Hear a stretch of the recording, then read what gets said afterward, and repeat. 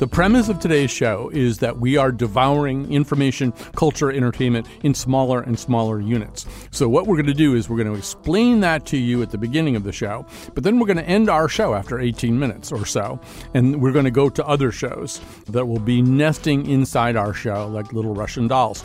We'll have an episode of WNHH's The Sam Hadelman Show. He'll explain a brand new album cut up into little tiny chunks. The Nose, our Nose, kind of, will tackle Nick Hornby's 10-minute TV show, State of the Union.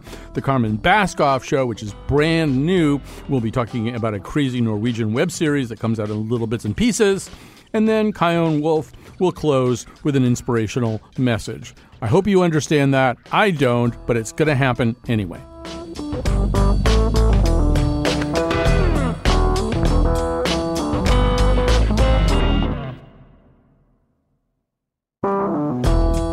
I can safely say this is a show unlike any other show that we've ever done.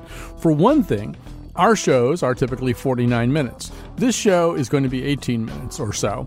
And now the reason for that is because we believe people are consuming things in shorter amounts. For example, as you'll hear later, not on this show, but one of the other little Russian nesting doll shows embedded within this show, you will hear about a new series that consists of only 10-minute long episodes. You'll hear about a new album out that's 15 minutes long with 15 tracks, each of which is 1 minute. That kind of thing. AT&T is reportedly trying to figure out if they can edit episodes of Game of Thrones down to 20 minutes so that people can more easily watch them on their phones. There's even something called fast fashion where they turn things around really fast. There's no 6 months wait between the Milan fashion show and you pulling it off the rack. And Jeffrey Katzenberg is building a new streaming service called Quibi, I think that's how you say it, devoted to lavishly financed big-name programming that will reportedly be delivered in phone-friendly 10-minute chunks, which is going to be 2 chunks or like twice the length of a chunk that one of our guests here in the first segment would prefer. I just want to quickly also say, after this 18-minute segment, we're going to have an episode of The Sam Hadelman Show where he's going to talk about that 15-minute album. We're going to have a short episode of The Nose where we're going to talk about that Nick Hornby 10-minute TV show, State of the Union. We're going to have an episode of The Carmen Baskauf Show, which currently does not exist, but is going to be talking about a crazy Norwegian web series, which I'm not going to try to describe, and then an opposing viewpoint from Chion Wolf. So here we go. Thanks to Gene Amatruda, who has been very patient as we've been doing this craziness. Now, time to introduce the guests. Brandi Jensen is the aforementioned person who would really regard a 10-minute show as something that she would need 2 of. I think that's a reasonable thing to say. She's an advice columnist and editor at The Outline. Vince Mancini is senior film and culture writer for Uproxx, joining us through the miracle of Skype. Brandi, I'm starting with you. You have decided, not as the result of assiduous research or consultation with any celestial authorities, you have just decided that 20 minutes is the right length for kind of everything? Yeah. Basically, it is something that sort of occurred to me when I realized that I was variously being either late or early to things that did not take 20 minutes to get to, because I realized that somewhere deep in my soul, I just thought that it should take 20 minutes to get anywhere. And so rather than adjust anything about my worldview, I decided that I was right and the world is wrong. And that's sort of the sensibility of anybody who writes for the internet, I think. And does that, how far does that extend? I mean, Vince in a few seconds is going to talk about really long movies. Do you feel as though, like, movies should be 20 minutes? Everything should be 20 minutes? So purely, like, leisurely, pleasure-driven activities, a movie, a book, although I do think movies are way too long. I completely agree that movies are ridiculously long. But reading, watching TV or whatever, that can take as long as you like. Any pleasure-driven activity can go on forever, except for sex, which should only take 15 minutes. Let's have a response to that from Mr. Tom Conti. That's sick. That's sick. People wanting sex to take a long time is sick. So maybe there's another point of view even about that. All right, so we're going to go back and forth here a little bit. But Vince, you wrote a piece occasioned by, although really we could pick any number of different moments when a whole bunch of long movies dropped at once. What was bothering you at that moment, assuming something was? I mean, everybody says that, a good movie can never be too long and a bad movie can never be too short. But like now it seems like there's a race to try and be like the biggest and that includes the longest. And, there's a few movies that should be long, but for the most part, they should not be that long. Like especially over 2 hours and 20 minutes. That's just too long for like 95% of movies. Right. And one of the things that I noticed, just for example, and I could pull up some other examples, but like the Harry Potter movies were for the most part 2 hours plus, and maybe sometimes 2 hours plus a lot. And that's a child audience. I mean, I realize we're all Harry Potter fans, but I mean, children like those books and like those movies. And I don't know about you, but my distant past includes a time when I was a child and I couldn't have watched something that long. Right. I mean, like that was part of the thing in writing the piece is that when I was talking about movies being too long, everybody's got like their example. Like, oh, what about The Godfather? What about Pulp Fiction? What about Heat? Those are all long movies. But like a long movie used to be a thing that adults watched. And now, like, the long movies are very much not like the films, not like the cinema, but they're very much the movies. Like Schlock is the movies that are like 2.5 hours plus and up to 3 hours with the latest Avengers. So now, Brandy, back to you. You were pretty sanguine about this whole idea of long movies, but somebody who divides life into 20-minute chunks and devours them thusly. I have a hard time believing you're not a little put off by the idea of going to, a 14-hour Avengers movie or something. Oh, I absolutely concur that movies are too long. I think it doesn't quite fit into my own mathematical schema, but I think like around 90 minutes is the perfect length for a movie, personally. Although I guess, 120 minutes, if you wanted to do it in like my 20-minute chunks, can work out just as well. Right. So, I mean, in a way, I'm trying to extrapolate from your piece a little bit, but it seems to me we could have, I think they'd have to be called Jensen units, because if we called them Brandy units, people would get confused. But if a standard Jensen unit is 20 minutes, then you could look at the movie and it would say 5 Jensen units or something, or, and you would know what your limit was. Yeah, I think that is perfectly reasonable, and especially since it involves naming something after me. Right. I'm very much in favor of that proposal. I figured that might be the deal maker. So Vince, when it comes to movies too, sure, The Godfather gets to be really long because it's The Godfather. I mean, to me, that's not a really good argument against your point, but one thing that I am, I've been wrestling with the idea of going to see Midsommar. I just decided to pronounce this my own way. I don't know why. But so I'm thinking about going to see Midsommar. Welcome and happy midsummer. Unbelievable. Let our feast commence.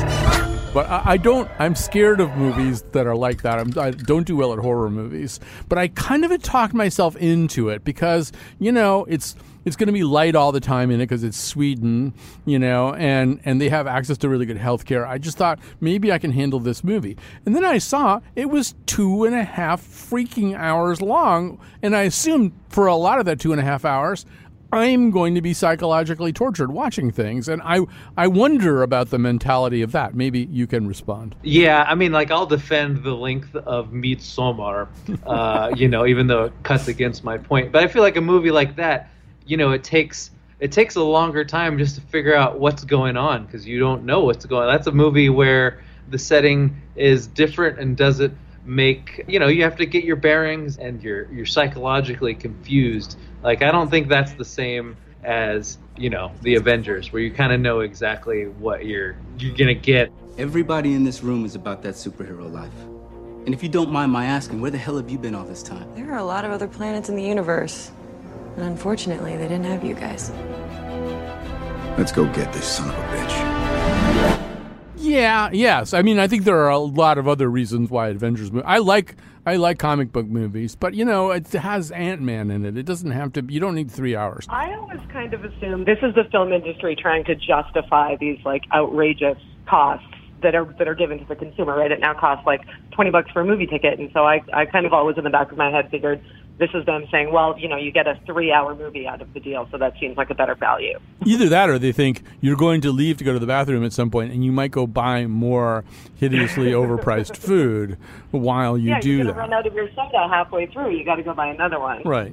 So Brandy, now that we've established the Jensen unit as the perfect metric for understanding the use of time in 2019, do you think a lot of this is sort of driven, I assume a lot of it is just driven by our digital world and the fact that we're holding a phone? I mean, I've been reading a lot of articles recently where they're stressing about the fact that people who are holding their phone or propping it up on something and looking at it are in a different state of mind than somebody settling down into an opera seat, getting ready to watch Don Giovanni or something. Yeah, I mean, certainly I think there's something there about this sense of like constant bombardment, especially if you spend as much time on the internet as I do. It's this kind of everything happening all at once feeling, and so 20 minutes feels like a manageable unit of time to focus on one thing before moving on to the next. Although I have to say, like, almost all of my writing, this is something that I have not put a whole lot of thought into and is very low stakes, but that I nonetheless approach with like utter and unwavering conviction. So I just want to say, it occurred to me that you're on the right radio show. Perfect. Yeah, 20 minutes just feels right, and therefore I am now, this is the hill that I'm going to die on. Well, the other thing that's happening, Vince, too, and I don't know, you're probably smart enough to avoid things like this, but I had this happen last week. It's fresh in my mind. I went to see the new Spider-Man movie, and I foolishly, I don't know. I just didn't plan the Jensen units out correctly, and so I arrived at the actual stated starting time of the movie. And what that meant was 1/2 of a Jensen unit, in other words, 10 minutes, of just commercials for like vitamin water and stuff, and then 20 minutes of trailers. And so, although I arrived at 5:10, I departed around 8 o'clock, not because the Spider-Man movie is that excessively long, but because they really want me in their clutches for an even longer time. Yeah, and then now some of like the more art houseier theaters, your ArcLights or your draft houses or whatever, like they'll switch it up. Like you'll go and you'll budget, if you're a frequent moviegoer, you'll budget like 10 or 15 minutes for trailers, and then you'll show up and you'll miscalculate it, and then some of the new theaters, they won't even let you in if the movie has already started, if you've miscalculated your Jensen unit. So yeah, there's like a whole new set of concerns there. Right. Or also sometimes if they've got the movies backed up at a certain way in a multiplex and they just don't have time for some reason or another. I've encountered people who've done that, who've allowed themselves, say, one full Jensen unit of lateness, and then the movie has actually started. And so you can't win. We're in a terrible bind here. So I don't know, Brandy, as we're talking about this, I mean, it seems to me that, if anything, your original piece on this was not even ambitious enough or all-encompassing enough, that you really need to write a second piece in which you really attempt to treat all of culture, all of human activity, as something that can be divided up into Jensen units. I will take that under consideration. One of the nice things about the original blog is that I gave myself 20 minutes to write it. Yeah. As sort of a proof of concept. So if I can knock out a follow-up in another 20 minutes, I will certainly try. Right. Well, we are very close to reaching our Jensen limit here. I don't want to take any chances. Life is dangerous. We've been talking to Vince Mancini, who's senior film and culture writer for Uproxx. He's joining us by Skype. Brandy Jensen is an advice columnist and editor at The Outline. Let me restate that what's going to happen now, technically, the Colin McEnroe Show ends now. But obviously, we have an entire hour, more or less, to fill. So a lot of little shows are going to come on. I believe the next little show that's going to come on is the Sam Hadelman Show. which will be actually a littler than usual version of the Sam Hadelman Show, which airs on WNHH, a completely different radio station. I hope at this point you are 100% confused, because I am too. And then there will be more little shows after that. So I don't know. Buckle, you don't get up to go to the bathroom. You'll miss an entire show if you go to the bathroom. All right? Stay tuned. We'll be back.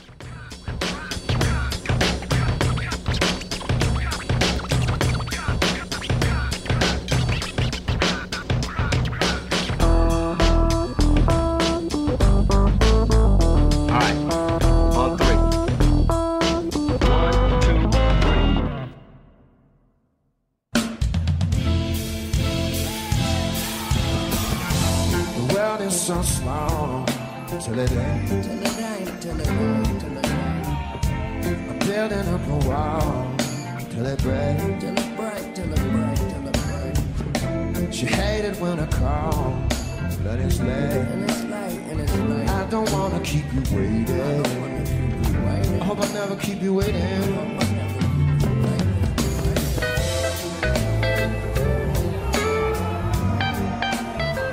If you're hearing the smooth guitar of Connecticut local John Mayer, you know you're listening to a special segment of the Sam Hadelman Show featured on the Colin McEnroe Show. So today's show is kind of curated towards me. As someone with chronic ADHD, I'm always looking for the shortest way to absorb the art that I get, whether it's a hour-and-a-half movie, a 2-minute song. So when Colin asked me to do a show about short albums, I was like, I'm your guy. So let's just get right into it. They took my dog away. They treat him like a stray. I talked to God today. All dogs go to heaven. In a time where pop superstars kind of rule the charts, and especially in the hip-hop world where pop has kind of become a subgenre in the hip-hop world, I love to find underground artists who really rely on their own skill set to make it big, and that's something that really Tierra Whack has done so well. She's a recent XXL freshman cover artist, and her record, Whack World, really spoke to me in a way that a lot of other records don't. The interesting part about it that caught my eye is that every song is a minute long, and the whole record hits in at 15 minutes, but it's just such a nice skill set that she shows here with pop vocals that kind of remind me of old Erykah Badu, and surrealism that is really in the breath of Missy Elliott, and just deep lyricism that you only really can compare to Kendrick Lamar or J. Cole or some of that nature. Tierra Whack shows that she's really someone to stay. With songs like Flea Market. I ain't tryna waste days, but it's been a while now. People wear names, and they all smile now. Throwing in the town now, bitch, you better bow down. Yeah, throwing in the town now. Yeah, tell them bitch to calm down. Yeah. It really shows how able she is to morph and go on to any sort of genre and really exemplify her skills. And you really get to see how talented she truly is. She's just so interesting to listen to. I love how short the records are. I think that's the part that really drew me the most to it, is that right when you really get into the song, right when you really feel like you understand how she makes music, she switches it up on you, and she comes out with a completely different sound, like songs like Silly Sam. Silly Sam, but a man, not a fan. Are you damn? You play so many games. Tic-tac-toe, Mario, dominoes, and Uno. Which I might only like because I'm a narcissist, but I love that record. I love how she kind of takes these country tunes and kind of meshes it, and she's able to talk about so many deep and dark moments in her life with songs like Pet Sematary that speak on like the deaths of her friends, and she does it in this way that's so playful that you almost get distracted from the daunting reality of what her music truly embodies. I absolutely love it. The video to it is unreal. It is like Netflix production level, and it got nominated for a Grammy, and you should definitely watch it because paired along with this record, it really shows that Tierra Whack is a premier artist in the underground scene. And if you really want to do something in your free time, her Instagram freestyles are unbelievable. If you just are a fan of someone who is looking for a new artist, this is easily digestible. It is such a mesh of genres that I'd really recommend this to anyone. Set the parameters. You either with the pro bowlers or the amateurs. I won't let you ruin my dreams, or Harvey Weinstein the kid. Good morning, Matt Lauer, can I live? Look at my. Up next we have Daytona by Pusha T. Probably the most premier record from 2018. This is kind of the golden goose to come out of the Kanye West Wyoming post-breakdown sessions.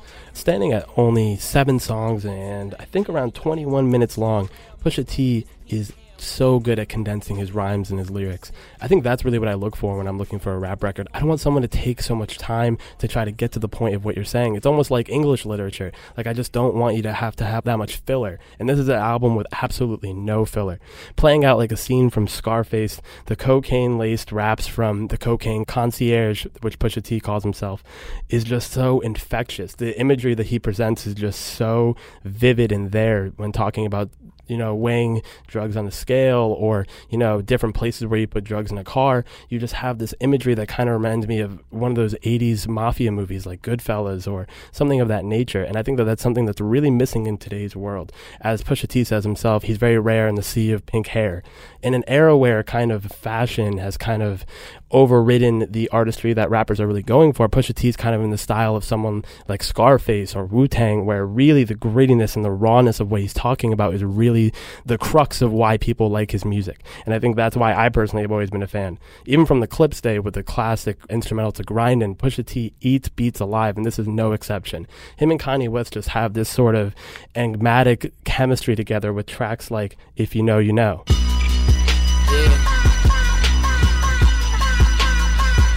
If you know, you know. If you know, you know. This thing of ours, oh, this thing of ours. Her fraternity of drug dealers ringing off. I just happen to be alumni. Too legit, they still looking at me with one eye. And you kind of see the minimalism of Pusha T come through on this record. I love minimalism. I love when beats are just so simple and basic and drawn out and stripped down. I think that overproduction is something that in 2019 and 2018, when this record came out, is just something that's so unnecessary. I'd rather you do great with 4 instruments and try to just oversaturate your art with 18. And I think that Daytona is just a perfect example of when you have someone who's so great at their music, like Kanye West, match so well with someone who's so great at rapping, like Pusha T. It's just kind of like a star connection, like Scottie Pippen and Michael Jordan at some points. And there's absolutely no time to breathe on this record with tracks like Come Back Baby. Never have I been locked up in a world of misery. I need you, darling, to set me free. Come back, baby, try me one more time. Oh, baby, I'm about to go out of my mind. Who else got the luxury to drop when he want, cause nobody else could f with me? What a show off. Go wrist for wrist, let's have a glow off. Get brick for brick, let's have a blow off. You really get the grittiness of this record. And if you're someone who's a classic rap fan or someone who's trying to get introduced into pure lyricism, I think Daytona's a record for you. With tracks like What Would Meek Do, Hard Piano, Pusha T kind of shows why he's known as the Kingslayer, obviously in reference to him and his beef with Drake. You just see just beautiful lyricism come through on this absolutely stellar production that plays like Versace sheets. Daytona is an absolute recommend for me, and it's an absolute must listen. Never have I been locked up in a world of misery. I need you, darling, to set me free. The Don't Forget About Me demos from Dominic Fike. The 23-year-old Naples native kind of meshes his sound together, and I kind of described it on the last appearance I had on the Colin McEnroe show, where it's kind of like Sublime, Blink-182, but he has this star power that kind of is reminiscent of 80s synth pop, but at the same time he kind of comes through with these almost like Lil Wayne type lyricism and flows into his music, and it's just a beautiful canvas for Dominic Fike to paint on. With this record only clocking in at about 14 minutes, it really shows the skill set that Dominic Fike has. With records like She Wants My Money, Baby Doll, or Socks, you really get to see these long like it almost feels like this record is an hour long, but it really sits in at 14 minutes. It's over before it's done. And he just shows so many different skill sets that it's just absolutely infectious. Specifically on songs like She Wants My Money. I won't wait for you. If all you want is my money, you gotta get away from you. If all you want is my money, sit back and ride away with tidal waves. Yeah.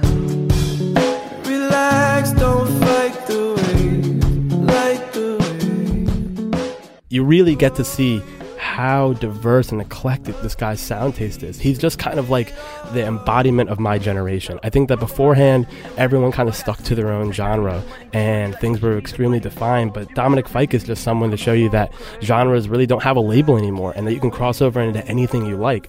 And I think that this skill set that Dominic Fike really exemplifies on this record bleeds through on the entire thing. I would recommend it to absolutely everyone. My grandma likes it, my mom likes it, my dad likes it, I love it. And being in the Florida scene is just so interesting because he's able to kind of capture the sound that people love down there. It's almost like Jimmy Buffett-esque and able to connect it to the entire music community. He kind of came up through the Brockhampton channels and has kind of taken on this artsy R&B type of scene, and we really love to see it. And I just personally, I want pop punk to come back because when I look at the new rap scene, it kind of reminds me of pop punk. Like when I hear people like Uzi, it kind of reminds me of the days I'd listen to Panic at the Disco. And I think Dominic Fike is someone who kind of meshes all these styles together. He's the great center of what I love about music. So I really, really do recommend this record. I haven't really liked an artist like this in so long, and if you're a friend of mine, you're so tired of me talking about him and playing him in the car.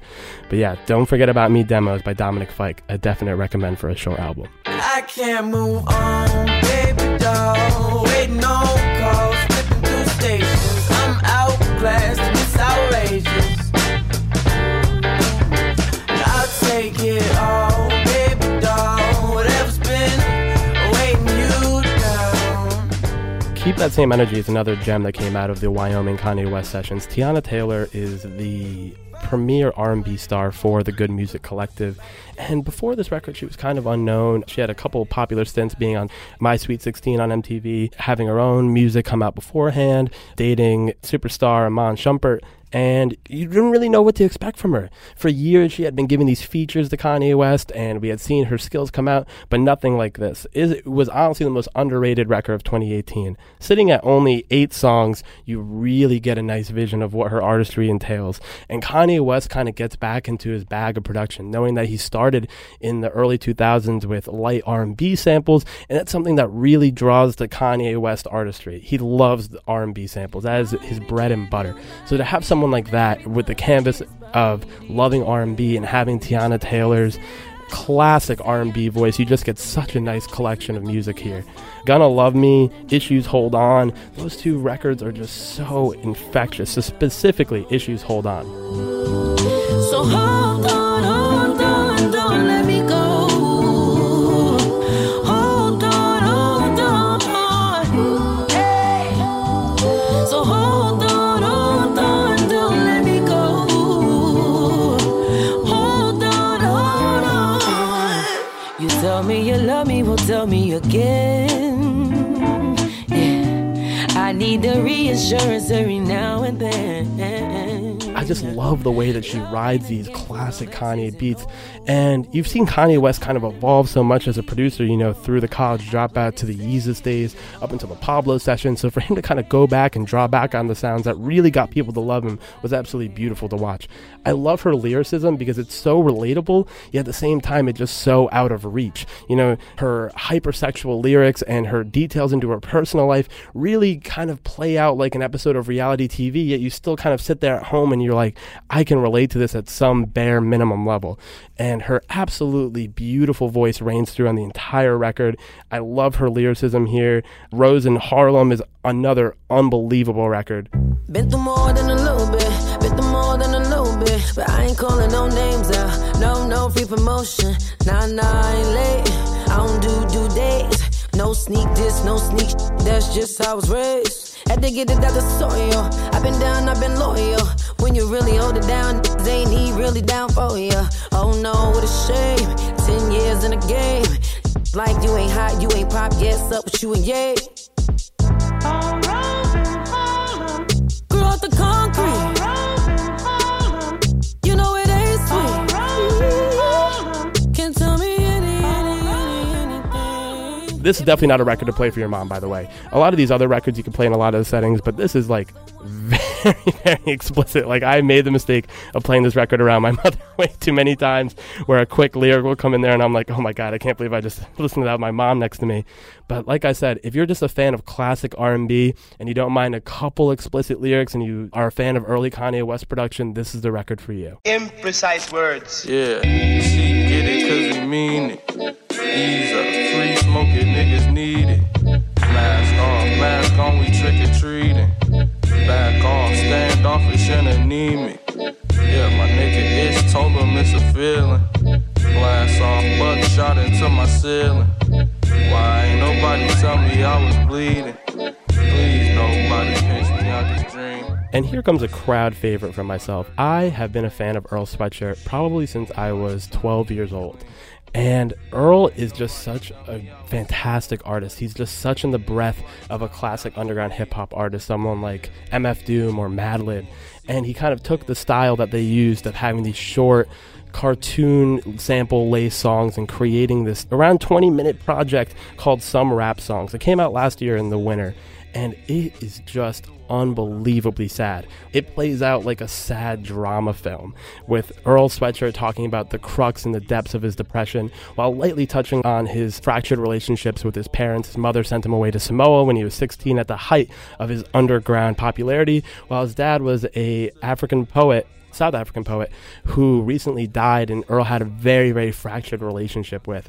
And this record really plays to those strengths, and every song ranges around 2 minutes long, so it's very quick, very emotional, and he really leaves no filler room. And that's really what this record does so well, is that he doesn't leave any room for you to get bored. It's just constant lyricism, and that's what I want. And Earl's lyrics are just so complex, yet so cutthroat, that it just plays out so well. And I would really recommend this to anyone who's a classic hip-hop underground fan, maybe someone who's looking for a little more lyricism. It's not exactly a summer album. I'd say it's more in tune with the months of like December, January, February, because of the dark and deep production on it, as well as the really daunting lyrics. But with only 2 features standing on the corner in navy blue, and his parents actually, Earl really plays to his strengths here. And even though most of this record was made before his dad's death, it's still so sad and just so layered, and just an unbelievably fantastic record with songs like Cold Summers. The boy been gone a few summers too long, from road running, trunk full of old hunters. Of course, my old lover was scorned. We grow from it. Don't tell me they don't hunt us for sport. I chose substances. No cuddles, the bases is all covered. Niggas come in the door and smoke something. You really get to see the skill that Earl has been harnessing, being one of the best lyricists of our time. He's been on tracks out rapping Kendrick Lamar, Ab-Soul, Tyler the Creator. He really, really, really is someone who gets to show off his lyricism at any point he can, but he's such an elusive artist that this was just such a statement from him. And I absolutely love it. I'd recommend it to anyone who doesn't care about not having serotonin.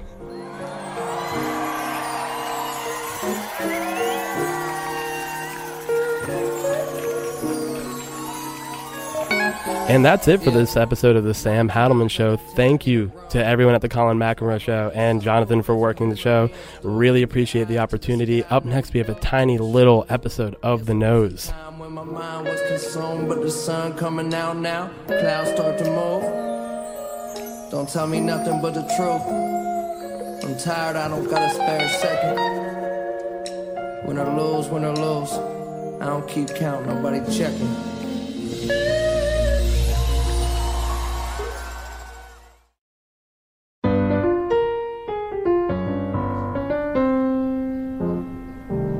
Welcome to another little tiny show within our much bigger show. It's sort of an episode of The Nose, but it's going to be shorter, so it'll be like the nostril. So exactly. Just one nostril. It's a little pug nose. All right. So very quickly, the guests here are Tanisha Dugan, producing associate at Theater Works, Jacques Lamar, playwright, director of client services at Buzz Engine, Bill Usman, professor of media studies at Sacred Heart University. What did we do? We watched something called State of the Union. It's a Nick Hornby project. It's impossible to find. find on your streaming service. We don't have time to explain that to you right now, how you're going to find it. But each episode is 10 minutes long. Each episode is a couple, the same couple, heading into marriage counseling. It's Rosamund Pike and Chris O'Dowd, and they meet at a pub before they go to marriage counseling, and that's it. You basically see that and then them walking up to the door. Although Jacques has watched more episodes than I. Maybe they get superpowers at some point. I don't know. How are you feeling about this week? Well, pretty sure I'll be there from the beginning. As opposed to 15 minutes from the end? Took a lot of balls to turn up last week, and the later I got, the more balls it took. So if you're there from the start this week, that'll show... Even bigger balls than turning up 15 minutes from the end. So there's basically nothing you can do that isn't an extreme act of heroism on your part. That's more or less Right, it. I see. It's a wonder you can even walk. You're so ballsy. It must be like having 2 antique globes down there. That was a bit sarcastic. Sarcasm's not allowed anymore. Not given the circumstances. I can't remember the last time we didn't speak sarcastically to each other. Last week, in here, when you apologized and so on. I rather liked it. So I'm not allowed to make jokes about your giant balls. You were being sarcastic about me not having giant balls. If I had giant balls and you were making jokes about those, then fine, but you weren't. You were suggesting quite the opposite.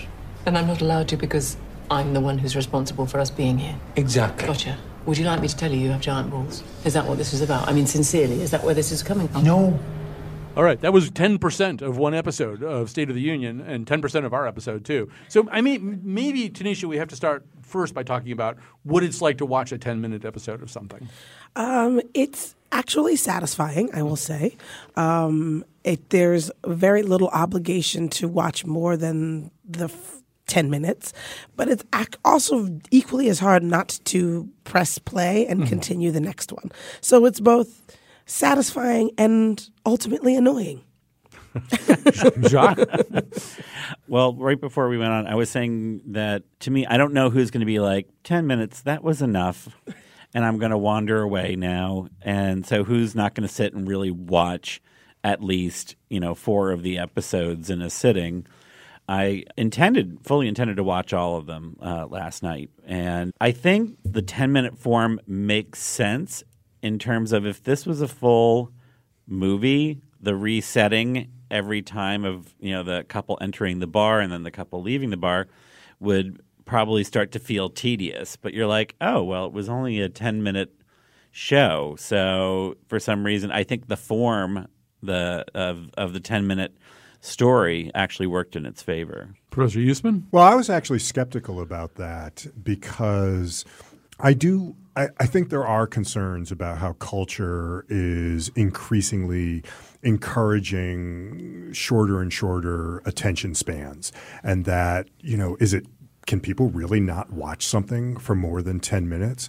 But I don't think it's really just these 10-minute episodes. To me, it was really a 100-minute play with 10 scenes, where that, just as Jacques said, kept resetting with them coming back to the pub for the next week of their conversation. And so it did hold together for me. I didn't see it as very fragmented. And I did watch it all in one setting. And it really only does take an hour and a half to watch it, pretty much.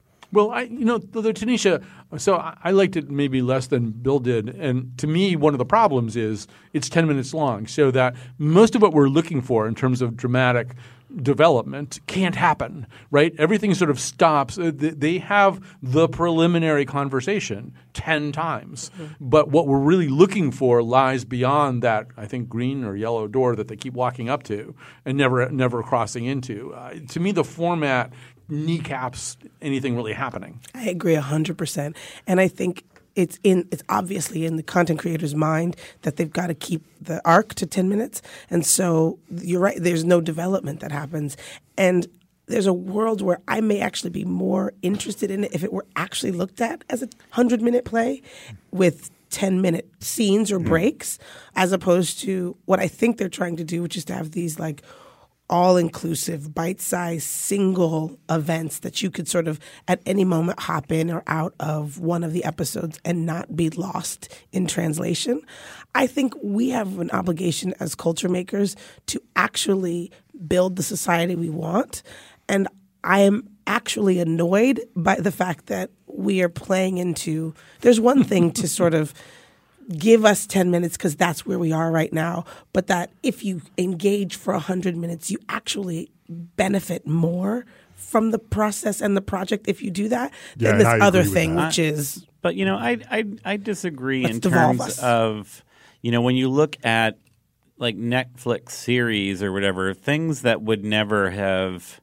something like The Keepers or Making a Murderer or, the recent thing on Ted Bundy or whatever, is that things that would have been a made-for-TV movie or whatever are now 5 hours long, carved into hour-long segments. So I think that there are things, or like the Central Park When film, They See which Us. I've not watched it. Yeah, I've not watched it yet, but it can expand as well as contract. And so I think I like the fact – I actually disagree that nothing really sort of or that it doesn't really able to build because it's an incremental build over the course of 10 scenes, and you're watching the changing nature of their relationship as it goes week by week, or in one case there's a 2-week leap. Yeah. But that you're seeing how their relationship is either crumbling or evolving in positive ways.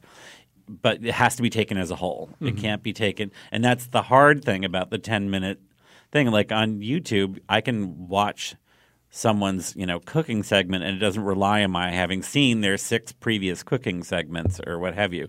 But this as a narrative, you can't jump into the middle. You can watch any of the scenes, but you really need to watch them in order. I think if you watch the whole thing, there is a narrative arc. I think if I watched 10 minutes on Monday and then another 10 minutes on Friday and a 10 minutes the week after that, I wouldn't have had the sense of that. But since I did watch it all together, I felt like that narrative arc came through. Although that raises the question of why he did this, why he cut it all up this way. Well, it matches just by coincidence, I had read the book a few weeks ago, and it's a very slim, it's a novella, and it matches the structure exactly, where there are 10 short chapters. So a little gimmicky perhaps, but altogether I felt it held up fairly well. We only have 2 minutes left. I just wanted to say one thing, which is I think Hornby, one of the things he's really good at is people talking about nothing. And he he has characters who talk about have a pretty meaningless conversation about Belle and Sebastian or something, and it's very entertaining, but it has to be in the service of something more. And what I saw of this, there was like a long discussion of the word well and what the word well could possibly mean in different situations. And, I loved that. And slippery slope, and so a lot of the kind of Hornbyisms, but they're like chewing up the clock. But I thought the Brexit thing was really fascinating. Yeah, that was good. and one of the coolest parts of it. It didn't continue to thread necessarily through subsequent episodes. It factors in pretty largely at the beginning. I think both actors are terrific. Agreed. Yes. I think her character is not as well written as his character, and I wonder if that's more because of the male perspective of the male writer. I think he's much more shaded and interesting than she is. There's a lot of what she says is really responding to him. Yeah, but what I think is terrific about Rosamund Pike's performance is I thought her best moments are when he's actually speaking, but you can see her face and her reactions to what he's saying. Yeah, but it makes the woman just responding to the male as opposed to it being two people who have very kind of entrenched views trying to find some middle ground. No time. We're all done. Oh, no. Tanisha Dugan, Jacques Lamar, Bill Usman, thanks for doing The Nostril. Coming up after this break, Carmen Baskoff, a producer on Where We Live, is going to explain an incredibly complicated, little eeny teensy weensy Norwegian. You know what? Just wait. She'll explain it. On the radio, baby. You me talking, laughing down on Carol's back and roll. I see you on the radio. Let's take a break from Colin McEnroe so we can listen to the Carmen Baskoff Show. So a few years ago, my friend Teresa started telling me about this weird TV show called Skam. Now, what is Skam, you might say? Well, my friend Teresa described it to me as something like, it's like Gossip Girl, but set in Norway, and it's really good. And then she was like, I'll send you a Google Drive link. So I was thinking Norwegian, and I gotta say, Gossip Girl is not really my style. And what is all of this about Google Drive anyways? So she sent me this email, but I kind of ignored it for a while. And then one day I was homesick and I got bored, so I started scrolling through my inbox and I saw this link to a sketchy Google Drive folder that Teresa shared with me. And I opened it and it was full of a bunch of video clips. The next thing I knew, I was totally sucked into this teen drama web series set in Norway about party buses. Hør nå, vi de største loserne på skolen. Og med mindre dere vil at vi skal ende opp I en loser-van, så må vi ha en strategi. I actually even downloaded the Norwegian Duolingo. En kvinne. It was a whole thing. The word skam in Norwegian means shame, and although the series centers on a group of high school misfits trying to plan a super cool senior year party bus, a lot of the series is about their inner lives, the things they're ashamed of, even as they put on a cool face to the world around them. And Teresa was right. It was actually really good. And before you judge, the American version of Skam got a write-up in The New Yorker, so you know it's public radio legit. For an expert perspective, I called up Gabriela Acevedo. She's a Skam superfan and the co-host of a weekly Skam podcast called Cry Softly in Norwegian. So Skam is a Norwegian teen show that aired in Norway 2015 up until 2017. And it sort of became immediately a hit in Norway. The thing about Skam, Gabriela explained, is that it didn't air like a normal TV show in 30-minute or hour-long episodes, but in a series of short clips, which would drop online throughout the week. Let's say today is, let's say it's Monday. At 3 o'clock, you could get just a scene that was 2 minutes, and it would be happening as if it was in real time. So we would be watching the lives of our main characters from 3 o'clock till 3:04. So you would never know when the content was going to arrive. And then all of these small episodes, small clips, would be edited together at the end of a week until a full episode. And this is a story about teens in high school, right? So if it's a scene about some drama going down in biology class, then the clip airs at 1 p.m. during biology class. If it's a late-night romantic adventure at a party on the weekend, then the clip airs Saturday night at midnight. From what I understand, basically the entire country was watching it, and whenever a new clip would drop, then the whole country would sort of like stop whatever they were doing and watch. Skam was an immersive experience that extends beyond produced clips. So all the characters and Instagram accounts, and you would get pictures or lives or whatever from the different characters. You would see their text messages or their Facebook messages to each other. So all of that would work together with the story. And here's the thing. Skam didn't just sweep Norway by storm. By season 3, it actually gained an international following far beyond Scandinavia. It wasn't exactly legal to distribute internationally, though. Here's Gabriela. For a while, this was known as the Google Drive show among the internet because it was the only way in the good old days where you could watch the show. Essentially, a bunch of Norwegian people or Scandinavian people who spoke Norwegian just illegally downloaded the clips and made their own subtitles and then put them up on Google Drive, and people would just share the links themselves. My friend Teresa said that the illicitness of watching Skam may have actually been part of the appeal of the show. It became all the rage at the small Minnesota college she attended. I think it was something about the fact that you could only watch it if you had access to this certain sort of Google Drive where, like, your friends would email you this, like, top secret drive, and then you could watch it, and then you would, like, share it with all your friends, and it just kind of spread around like wildfire. And, like, one day I'd never heard about it, and then, like, 3 weeks later, it felt like literally every person I was talking to had already watched all of it and was up to date within the span of, like, just a few weeks. Teresa says that watching Skam live was an all-consuming experience. It was coming out in Norway, like, obviously at the appropriate time, but I would be, like, waking up at, like, you know, and seeing that a new clip was live at, like, 1 or 2 in the morning and, like, watching that.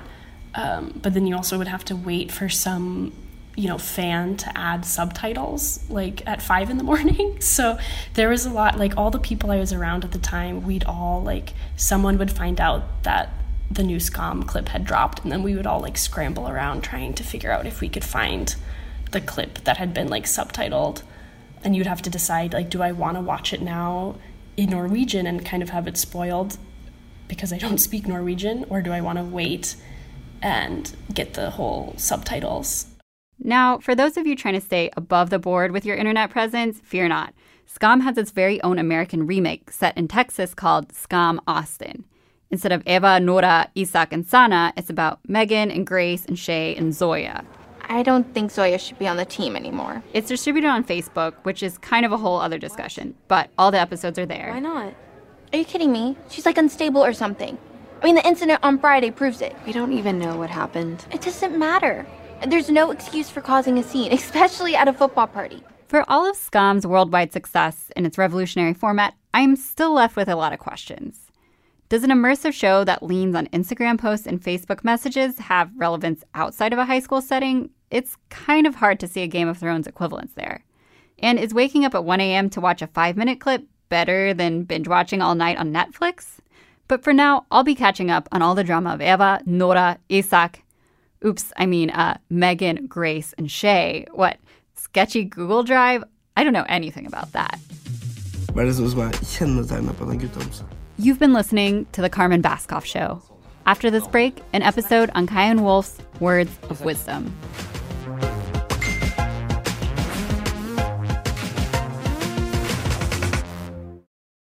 This is a terrible show, and it's a travesty and an outrage. Let me give you an example. The first Lord of the Rings movie is 3 hours and 48 minutes. Yeah, that's really long, but if you boil it down to 20 minutes, it's basically 4 short guys returning a ring to Kay Jewelers. And yes, all those Harry Potter movies are really long, but that's how children get to experience their first serious blood clot. What do you mean I'm running out of time? That's the whole point.